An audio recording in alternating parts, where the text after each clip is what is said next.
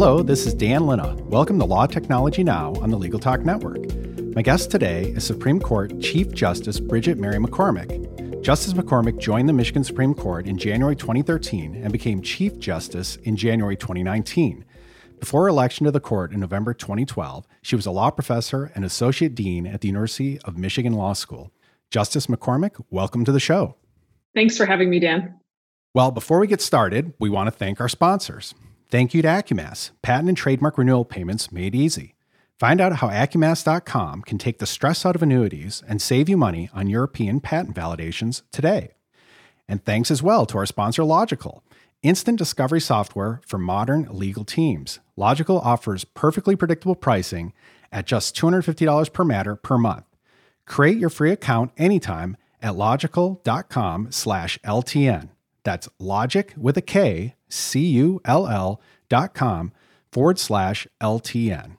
So, Justice McCormick, let's just jump right in. And can you tell me, how are things on the Michigan Supreme Court now with the pandemic that we're dealing with? Well, like everybody else, we are doing basically everything differently, not just in the Supreme Court itself, but we have constitutional oversight of all the courts of the state. Michigan has 242 trial courts that hear about 3 million cases a year. And so we've had to do an awful lot of work transforming what we do and how we do it. I say a lot that I had to become a technologist and an entrepreneur in the last 4 months, which has been pretty interesting. How much of a delay was there before the Supreme Court could kind of be up and functioning again? And then same thing with the trial courts.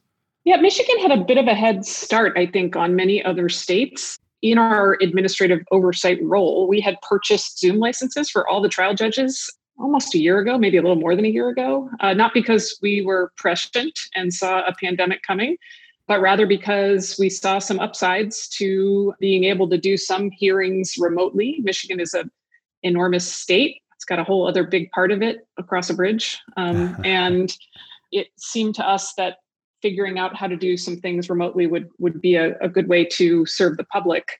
So we had a bit of a head start. The judges all had the hardware and the software to be able to do remote proceedings. But obviously, we had to do a lot of training and support and some bench cards and all kinds of sort of services to support the judges who had never used those Zoom licenses quite yet.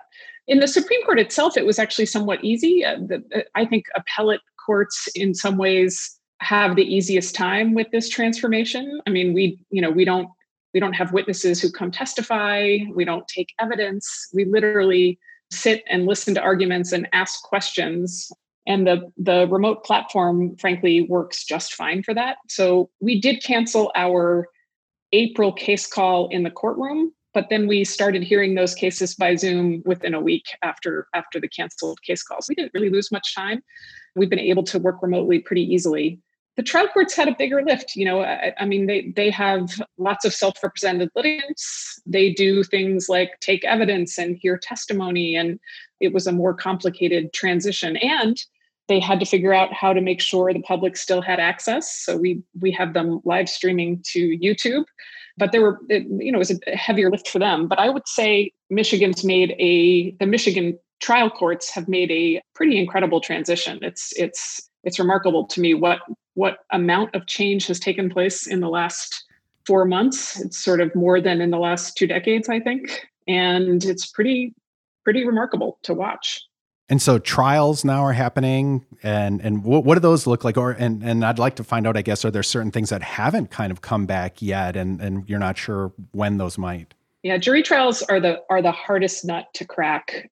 The remote platform can work for jury trials. In fact, we did a pilot criminal jury trial. It was a pilot. It wasn't a real case. We had a staff member at the Supreme Court playing a criminal defendant, but we had a real prosecutor, a real defense lawyer, a real judge, and we recruited prospective jurors, staff members, families, and law students. And we did it so we could figure out the tech piece of it all for the lawyers, litigants, and judges who want to be able to use the platform for trials going forward. But as I'm sure you're well aware, there are some big hurdles, at least in criminal cases in particular. There may well be some criminal defendants and their lawyers who are willing and interested in proceeding on a remote platform, but there are constitutional guarantees which are going to make it not something we're going to require of them unless they want to. Civil cases, on the other hand, And summary jury trials, which is really an ADR process, but looks like a trial, can work on the platform. And it might make sense for some cases to choose that.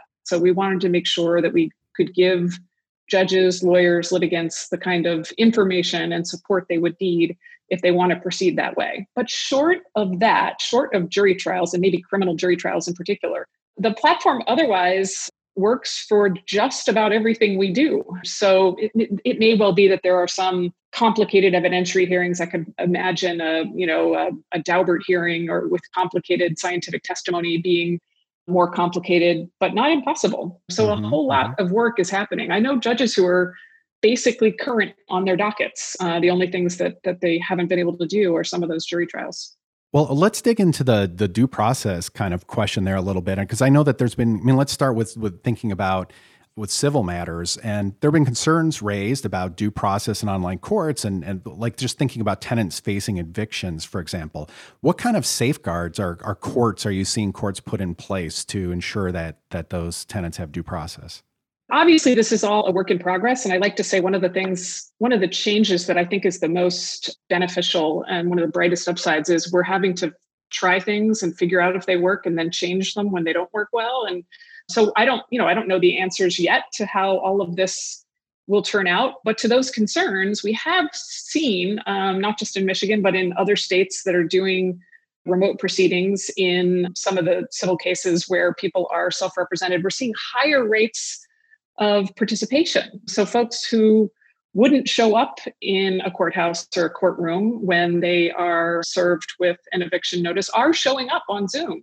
And, as you well know, showing up is sort of the first stage of due process. It's hard to get much process if you don't participate. So if we're having higher rates of participation and we can connect people with information and services in a remote context that's a lot harder to do in courthouses, I could actually see an increase in the kind of process we can offer folks. One of the other potential upsides is lawyers who would have had a hard time committing a lot of pro bono time to, say, an eviction case because they would have had to drive, park, go into the courthouse. It's a lot of time away from their other practice. Now can see their way to lots more participation, especially if they can just Zoom in for just the court hearing, which is the part where the litigants need the most. They might be able to, show up for a number of those. So, yes, we have to be mindful of the ways in which the remote platform could be a disadvantage to litigants. We also have to be mindful of the ways it might be a great big advantage to the litigants. Yeah, I love that thinking, because I think so often we're just looking at the disadvantages and not thinking about the status quo and going into a court right now and looking like what landlord-tenant cases look like and thinking, well, wait a second, that we think is like the apex of due process? Exactly. It's not like we're nailing it now. So, what if this efficiency allows us an opportunity to do a whole lot better? That's the way I'm seeing it so far. One of the things I know that people have concerns about is the digital divide. And so if someone doesn't have high-speed internet access, what kind of things are courts doing to kind of address situations like that where someone may not have reliable internet, for example? Yeah, obviously that's one of the things where we are all on the lookout for, and figuring out both how to make sure we can increase access. So partnering with other institutions that are looking for increased access, like schools. To the extent the schools are going to be able to get funding for access in parts of your jurisdiction that don't currently have it, the courts should be partnering with the schools, no doubt, right? This is like a no-brainer. But we also have to figure out access points for people who might not have smartphones. It's not a lot of people. We know we actually, have that data, but there is one group that doesn't have a smartphone, doesn't have computers. And you want to make sure that they have access points. And traditionally, we've had kiosks in courthouses for our self-help resources. You could easily have those kiosks include iPads, but it's probably not good enough to have them in courthouses. I think you want to have them in libraries, which is one place we're expanding to in Michigan, and then other places in the community. I serve for the National Center of State Courts. I'm co-chairing the post-pandemic technology something committee. I lose track of the name, but in Texas, I believe, and Florida, they're finding that food trucks is a great place for iPads with portals. Like, places where people are going to be in the community anyway, places where it's easy for them to get, are places where we need portals. I had a conversation a couple of weeks ago with the Detroit YMCA executive director, and she said, YMCA's all throughout the state having a portal for people to access courts in the YMCA might be like a perfectly sensible place to do it. Yeah, well, that's all great to hear. I know that I've had Shannon Salter on the show, and I've talked to her plenty of times about the Civil Resolution Tribunal in British Columbia. And they spent a lot of time thinking about this.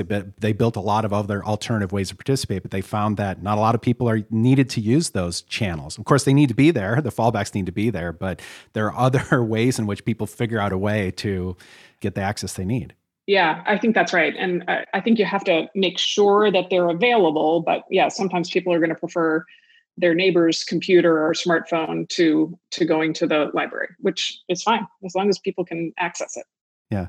Well, and then some of this goes to, I actually saw an article where you said something about the equalizing nature of the Zoom boxes, even that it might make it easier to participate. So, I love the efficiencies we predicted, but we were surprised by some, and this is one of them. So we don't have robust data yet, but we are asking self-represented litigants about their experience. Mm-hmm. And they overwhelmingly, and not only self-represented, all litigants, we're asking litigants and lawyers, the litigants really like the Zoom platform. And I think it has something to do with the equalizing nature of every Zoom box being the same side. It empowers them to feel like they can, speak their mind in a way because they're the same size as the judge and the lawyers. And mm-hmm. and the lawyers, on the other hand, are far more resistant. They're like, I don't like that I can't, muzzle my client when I need to muzzle him, or, reach over and put my hand over his mouth, Uh-huh. So it's sort of interesting. But another category of litigant who has come alive on the Zoom platform are kids. I don't know if you've heard this, but we hear over and over again from judges who are presiding over cases where there are kids who are witnesses or who are litigants, and they are far more comfortable talking on an online platform. I guess that should have been predictable, but I'm basically a middle-aged, woman, so what do I know? But, kids, courtrooms are intimidating, right? They're intimidating for everybody. Yeah. They're even intimidating for lawyers. Imagine how intimidating they are for, So a kid, on the other hand, talking to her phone is like what she's used to doing. And so we've had judges say, like, these kids who have never said a word in their courtroom come alive on their phone. They want to show the judge their room. They want to, tell the judge about their homework. Some of these like unexpected upsides are pretty exciting to follow. Well, so I want to talk a little bit about a piece that you wrote that was published on June 22nd for The Hill. And it began with this assessment of our justice system. The COVID-19 pandemic has laid bare the lack of technology and the archaic rules and processes embedded in our justice system. As we think about a post-pandemic world, even when we're still in the thick of this crisis, every federal office, state capitol, courthouse, and mayor's office should be asking, why is our system of justice held together with the threads of 20th century technology and 19th century processes? I thought that was really powerful. Can you talk a little bit about, when you talk about technology from the 1900s and processes from the 1800s, what are you thinking about are these obstacles that we need to overcome and move past? Yeah, it might be easier to start with what are not the obstacles, but just about everything we do in courtrooms today looks like it did during the Spanish flu pandemic. It's unbelievable, right? Like, what other industry basically looks exactly like it did a century ago? And ours does. So both the processes, like that everything is adversarial when, a large portion of cases that are processed in courts don't have a lawyer on one side of them. So that process makes very little sense. That people have to wait to hear from the court about scheduling, and they can't get any reminders about payments or dates, that they can't figure out when they can go to court and not miss work. All of these things that any other industry has figured out how to serve the people it serves in ways to make it convenient. We just have been able to resist it. I always say I think there are lots of reasons for that. Some of them are cultural, some of them are historical, some of them are legal, right? Our business is one that adheres to what we did in the past. That kind of is our guiding principle in law. Mm-hmm. But as a result, we really have missed out on a lot of updating that will provide better service to the public. Well, one of the things I worry about is that so there's a lot of talk about that we've had all this change. It's in 2 weeks, we had 10 years of change and things like that.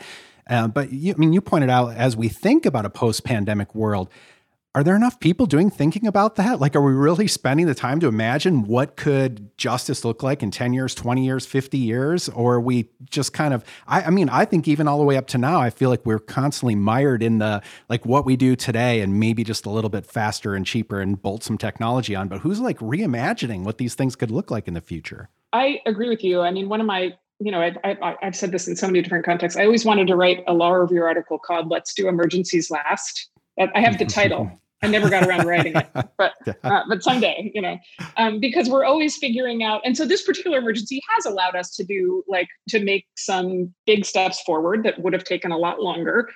But it can't be that we're just figuring out the technological equivalent of what we were doing in the courtroom, right? We have an opportunity right now to start over from the ground up. And I do think there are some people thinking about it and talking about it. The National Center does have some talented people thinking and working on it, but I hope we have the buy-in and the will from the bench and the bar as we move through this pandemic. I think this pandemic will eventually be behind us, at least I hope. It would be terrible to just go back to where we were. What do you think it takes to get buy-in from the bench and the bar? I mean, I think it seems like we're making some progress, but I mean, what are the obstacles? What do we need to be doing more of to get more people on board with these ideas?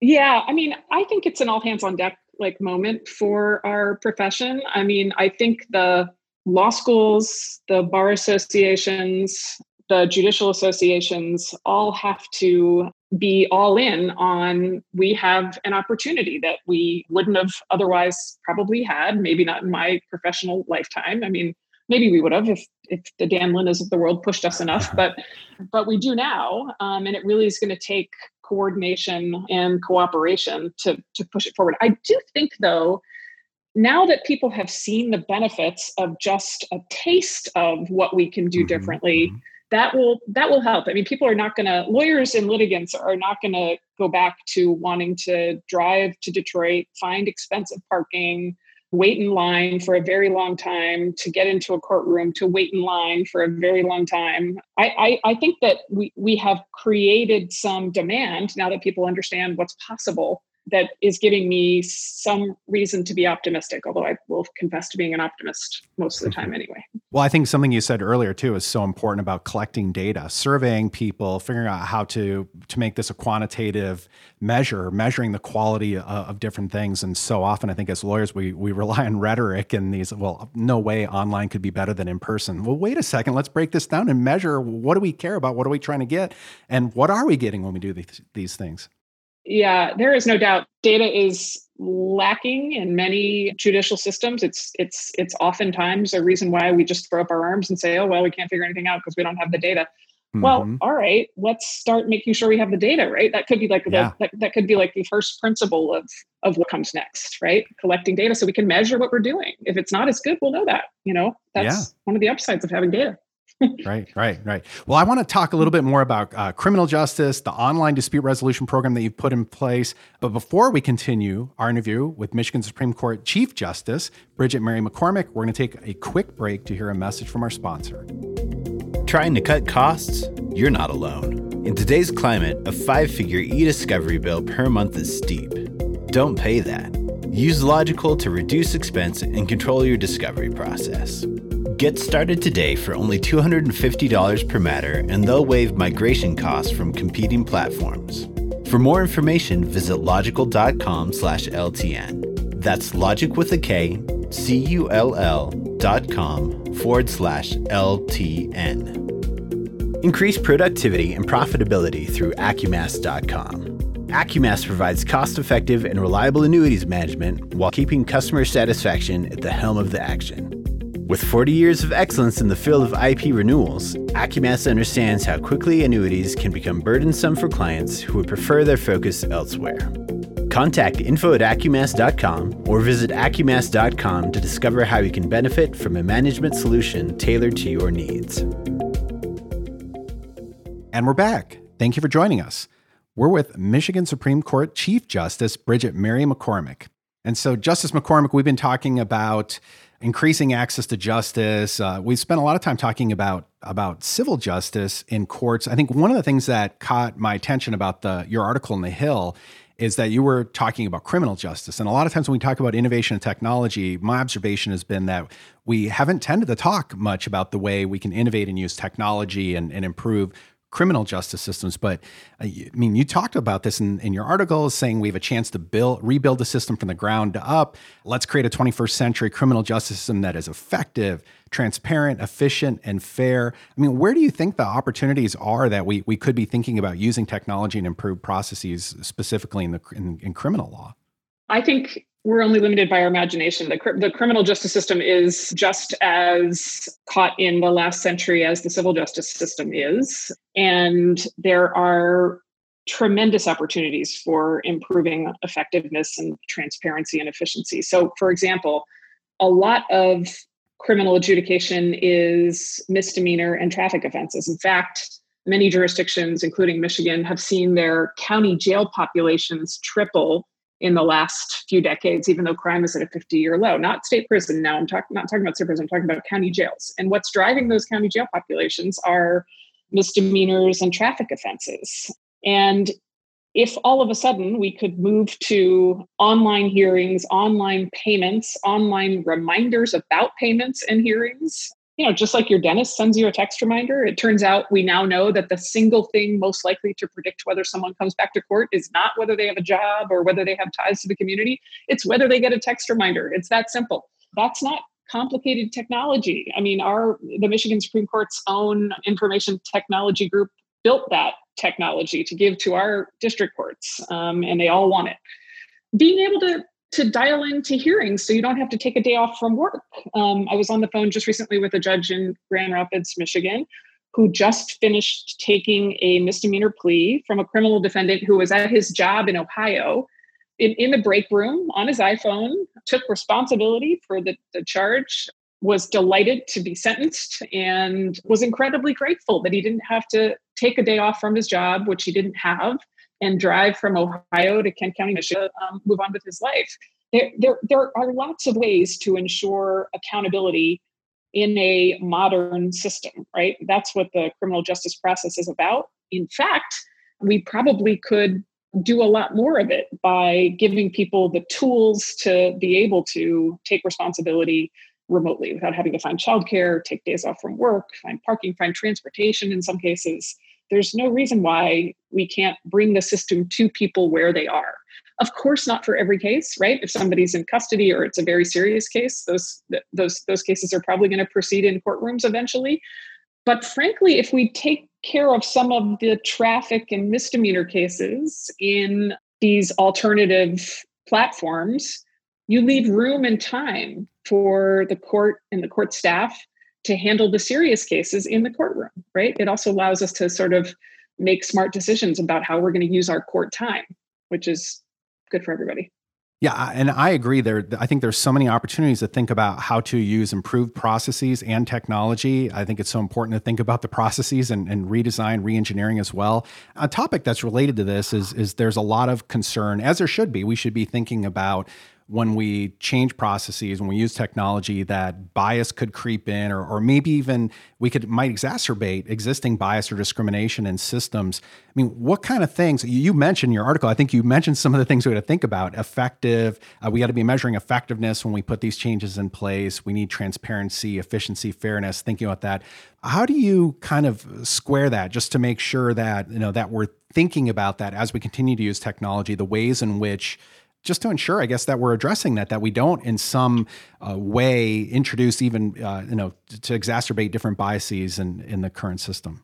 Yeah, I mean, I know there are people who know a lot more about this than I do, but obviously you can bake implicit biases into all kinds of processes, right? Mm-hmm. Not only technological processes, Mm-hmm. you can also bake implicit biases into all of the other processes that govern what we do in courts, like court rules and norms and traditions. And just like you were saying before, measured against what? I mean, do you think right now we have no implicit biases built into what we do in courtrooms? I don't think so. I think we do. And so, yeah, let's make sure that as we build a justice system for the next century, we're mindful of the ways in which you can bake biases right into technology and be open sourced and transparent. And again, collect the data to be able to figure out whether you have a problem there, right? Let's not be afraid of collecting data and finding out where we went wrong and fixing it.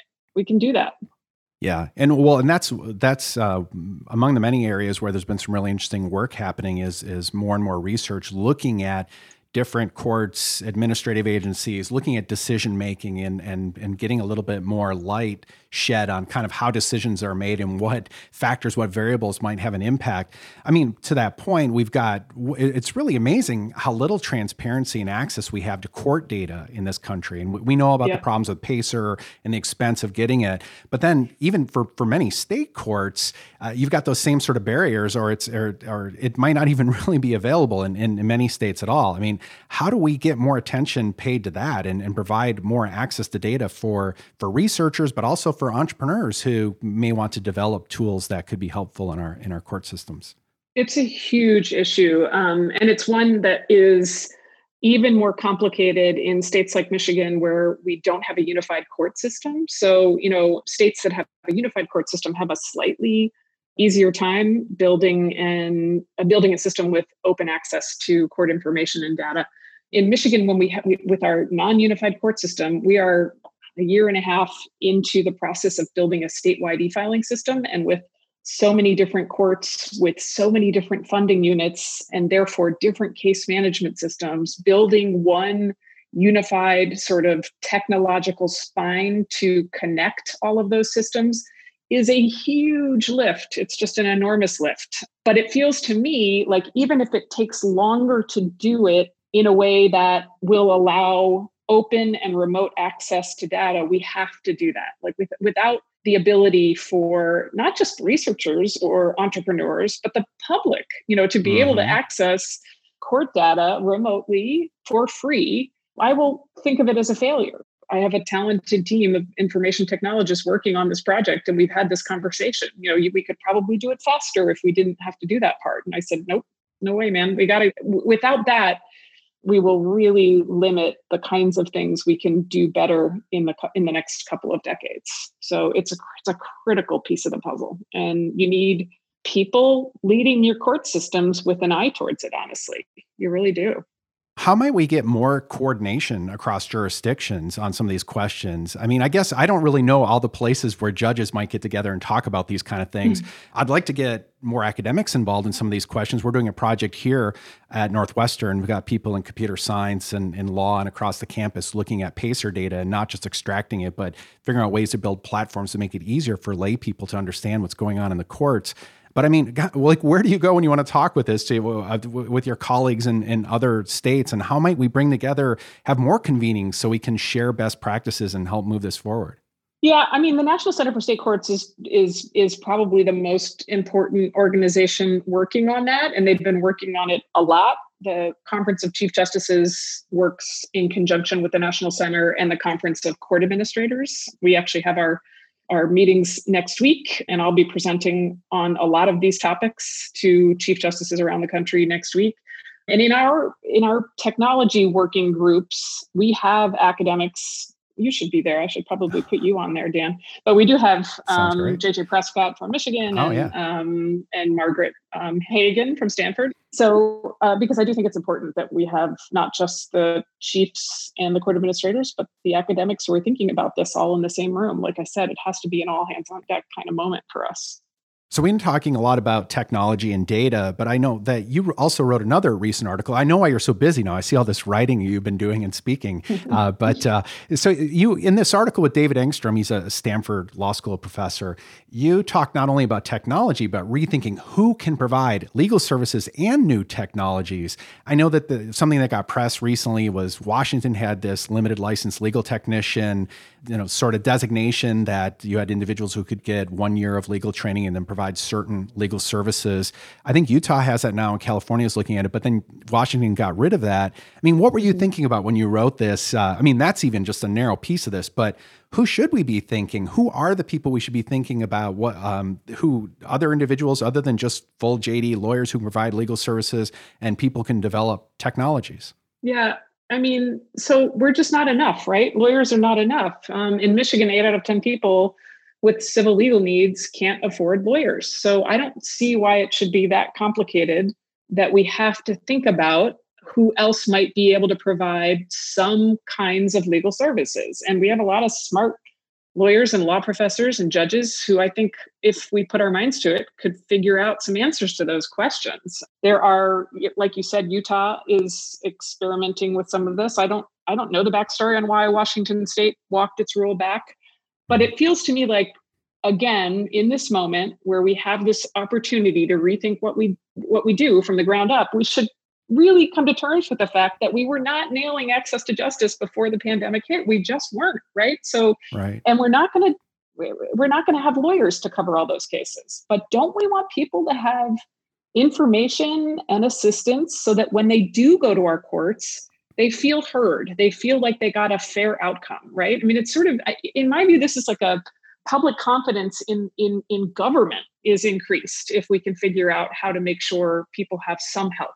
I always tell my friends in the other branches, more people interact every single day with the courts than your branches all year. So you really, have us to thank for growing trust in government when we can do that, right? So I really think this is about public confidence in what the courts do, and thinking about who can provide legal services is our obligation, given the access to justice problem we have. Yeah. We have all this talk in our profession about how important the rule of law is, but yet so many people are totally disconnected from our courts and what law. Yeah. Exactly. Well, I think a related project then that you have going on in Michigan, is it MyResolve? Is that the way you're pronouncing it? MyResolve, the online dispute resolution platform. Can you tell us a little bit about it? Yeah, I'm calling it MyResolve, but it's MI-Resolve. And it is an online dispute resolution platform that is now available everywhere in the state. We actually launched it last spring in 17 counties. We partner with the community dispute resolution centers so that people who use the platform can use a mediator if they want. They don't have to. If they don't want, they can use it for a case that's already in court or one they're thinking of filing. It is completely free. It's asynchronous, so you can log on to your smartphone at the moment it's convenient for you to do that and see, where the negotiation or mediation is going. And if you come to a resolution that's satisfying to you, the platform takes that resolution and turns it into a court form and files it with the court for you. So you can resolve your dispute completely remotely. You never have to go to court, and you never have to pay $1. When the pandemic hit, our goals for getting the program into all 83 of Michigan's counties sped up a bit. And instead of taking most of this year, my team and our vendor partner worked really feverishly to get the platform up and running throughout the state. And it now is running statewide. I think we're the first state in the country to offer statewide online dispute resolution. That's great. And I mentioned the Civil Resolution Tribunal in British Columbia. I think one of the things they had some early success. They were piloting it, and now they have exclusive jurisdiction over a wide range of different types of claims, including, I think it's automobile injuries up to maybe $50,000. But when do you foresee MyResolve having exclusive jurisdiction over certain disputes? Right now, it's optional, and you can in fact, use the platform. And if you aren't satisfied with where your negotiation or mediation goes, you can still go to court. So it's, fully discretionary at this point. But I could imagine for certain categories of cases, it making a whole lot of sense for that to be the place where those are resolved. That's going to be a question that will require some buy-in from lots of stakeholders, of course. Mm-hmm. But I do think that running the platform for now and gathering the data from people who use it will help us with that conversation. Like we said, when I was talking about the ways in which we could move a lot of criminal adjudication online, if we used an online dispute resolution platform as the place where certain categories of cases all originated, it would again allow us to save our court time and court staff time and judge time and lawyer time for the cases that really need all of that. So it's just another way to be smart about using the resources we have. That all sounds great. So we're coming to the close of the program here, but I did want to ask you a couple of questions about law schools and lawyers who are preparing for the future of their career. You spent over a decade as a law professor at the University of Michigan. You founded the Innocence Project there. I mean, how do you think legal education needs to change to help accelerate innovation and technology adoption in practice and in legal institutions? Yeah, I mean, I love law schools. I taught at the University of Michigan for a long time. I still do. I also taught at Yale Law School for 2 years. I had a great experience at NYU Law School. I sort of feel like I'm part of my DNA is very tied to law school academia. But they're a lot like courts. They look a lot like they did 100 years ago, right? I mean, the first year curriculum basically looks like it did, forever ago. And when law schools have programs in entrepreneurship or design thinking or technology, it's usually like an add-on, right? It's like over there in the other building on the side. And I think this is a moment where law schools, like the rest of the practice, probably should be thinking about redesigning from the ground up. So why not teach all of our law students the ways technology can serve all the core competencies, right? In every other industry, people don't get to skip the way technology affects the core competencies. Why should they in law school? So I don't know. I think the law schools that I love, and all the rest of them are going to have to rethink how they train students. Are there any specific skills that you think that it's becoming maybe more apparent now that law students or junior lawyers need to know these things for the longer arc of their career?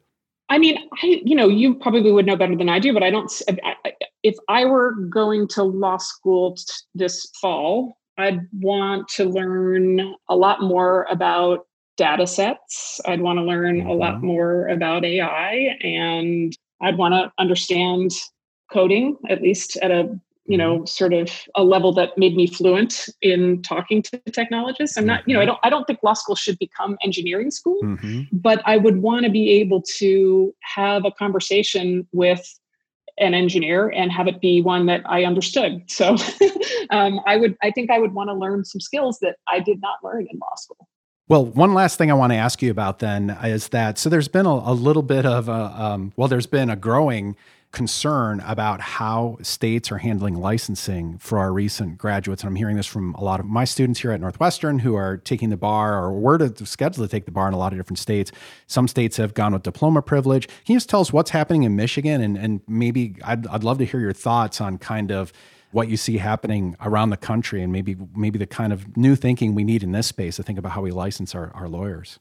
Michigan actually is one of very few states that's not yet a UBE state, a Unified Bar Exam state, which in my view put us, just my view, and not speaking for my colleagues, put us at a disadvantage and put our law grads and new lawyers at a disadvantage. We were moving towards the UBE.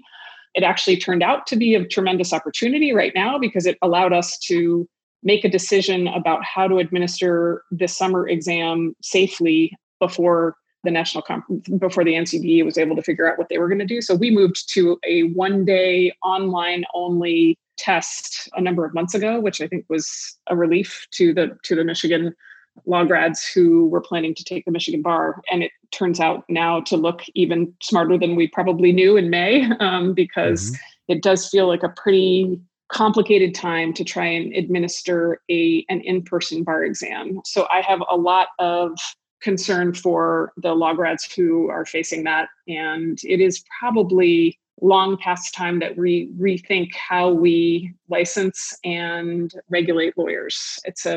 I think in just like in the courts, this pandemic has revealed some of the shortcomings of that process. And it's one of those that, you always do it a certain way. So you keep doing it a certain way and you don't stop and think like, is this really the best way for us to make sure that the public is protected? And if not, what updates might make sense? And I guess I'm sort of optimistic again. Here I go. That maybe this has given us an opportunity that we think about what is it we're looking to do in that process? And is this really the best way, or are there other ways to think about it? So I think there's some reckoning to come.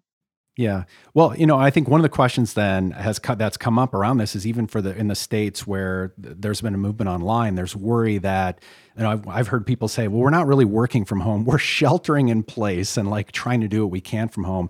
And of course, I think there's some concern that this may have a disproportionate effect on students who are trying to take a bar exam. And that's been, I think, the growing push for diploma privilege. I don't know if there's been much discussion in Michigan about that.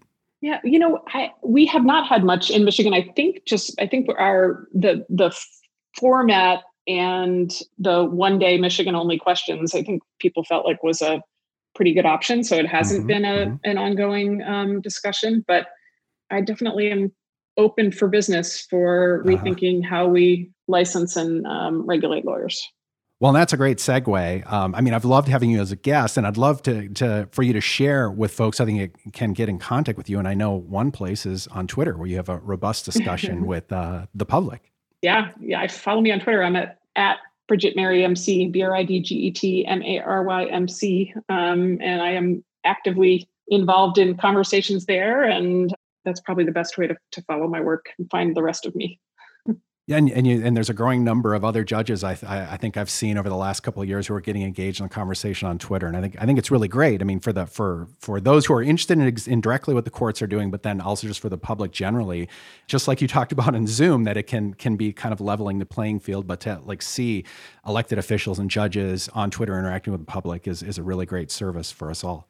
I completely agree. I'm a big believer in judges engaging with the people we serve, and so it's hard to do that in person when you serve a whole big state. So this is a way for me to keep the public informed about what we're up to and what we're doing. It's the public's court after all. Well, thank you very much for joining us today, Justice McCormick. Thanks for having me. This was fun. This has been another edition of Law Technology Now on the Legal Talk Network. Please take a minute to subscribe and rate us in Apple Podcasts and Google Podcasts. You can find me on Twitter at Dan Linna. Please follow me, retweet links to this episode, and join the legal innovation and technology discussion online. And join us next time for another edition of Law Technology Now. I'm Dan Linna, signing off. If you'd like more information about what you've heard today, please visit LegalTalkNetwork.com. Subscribe via iTunes and RSS. Find us on Twitter and Facebook, or download our free Legal Talk Network app in Google Play and iTunes. The views expressed by the participants of this program are their own and do not represent the views of, nor are they endorsed by, Legal Talk Network, its officers, directors, employees, agents, representatives, shareholders, and subsidiaries. None of the content should be considered legal advice. As always, consult a lawyer.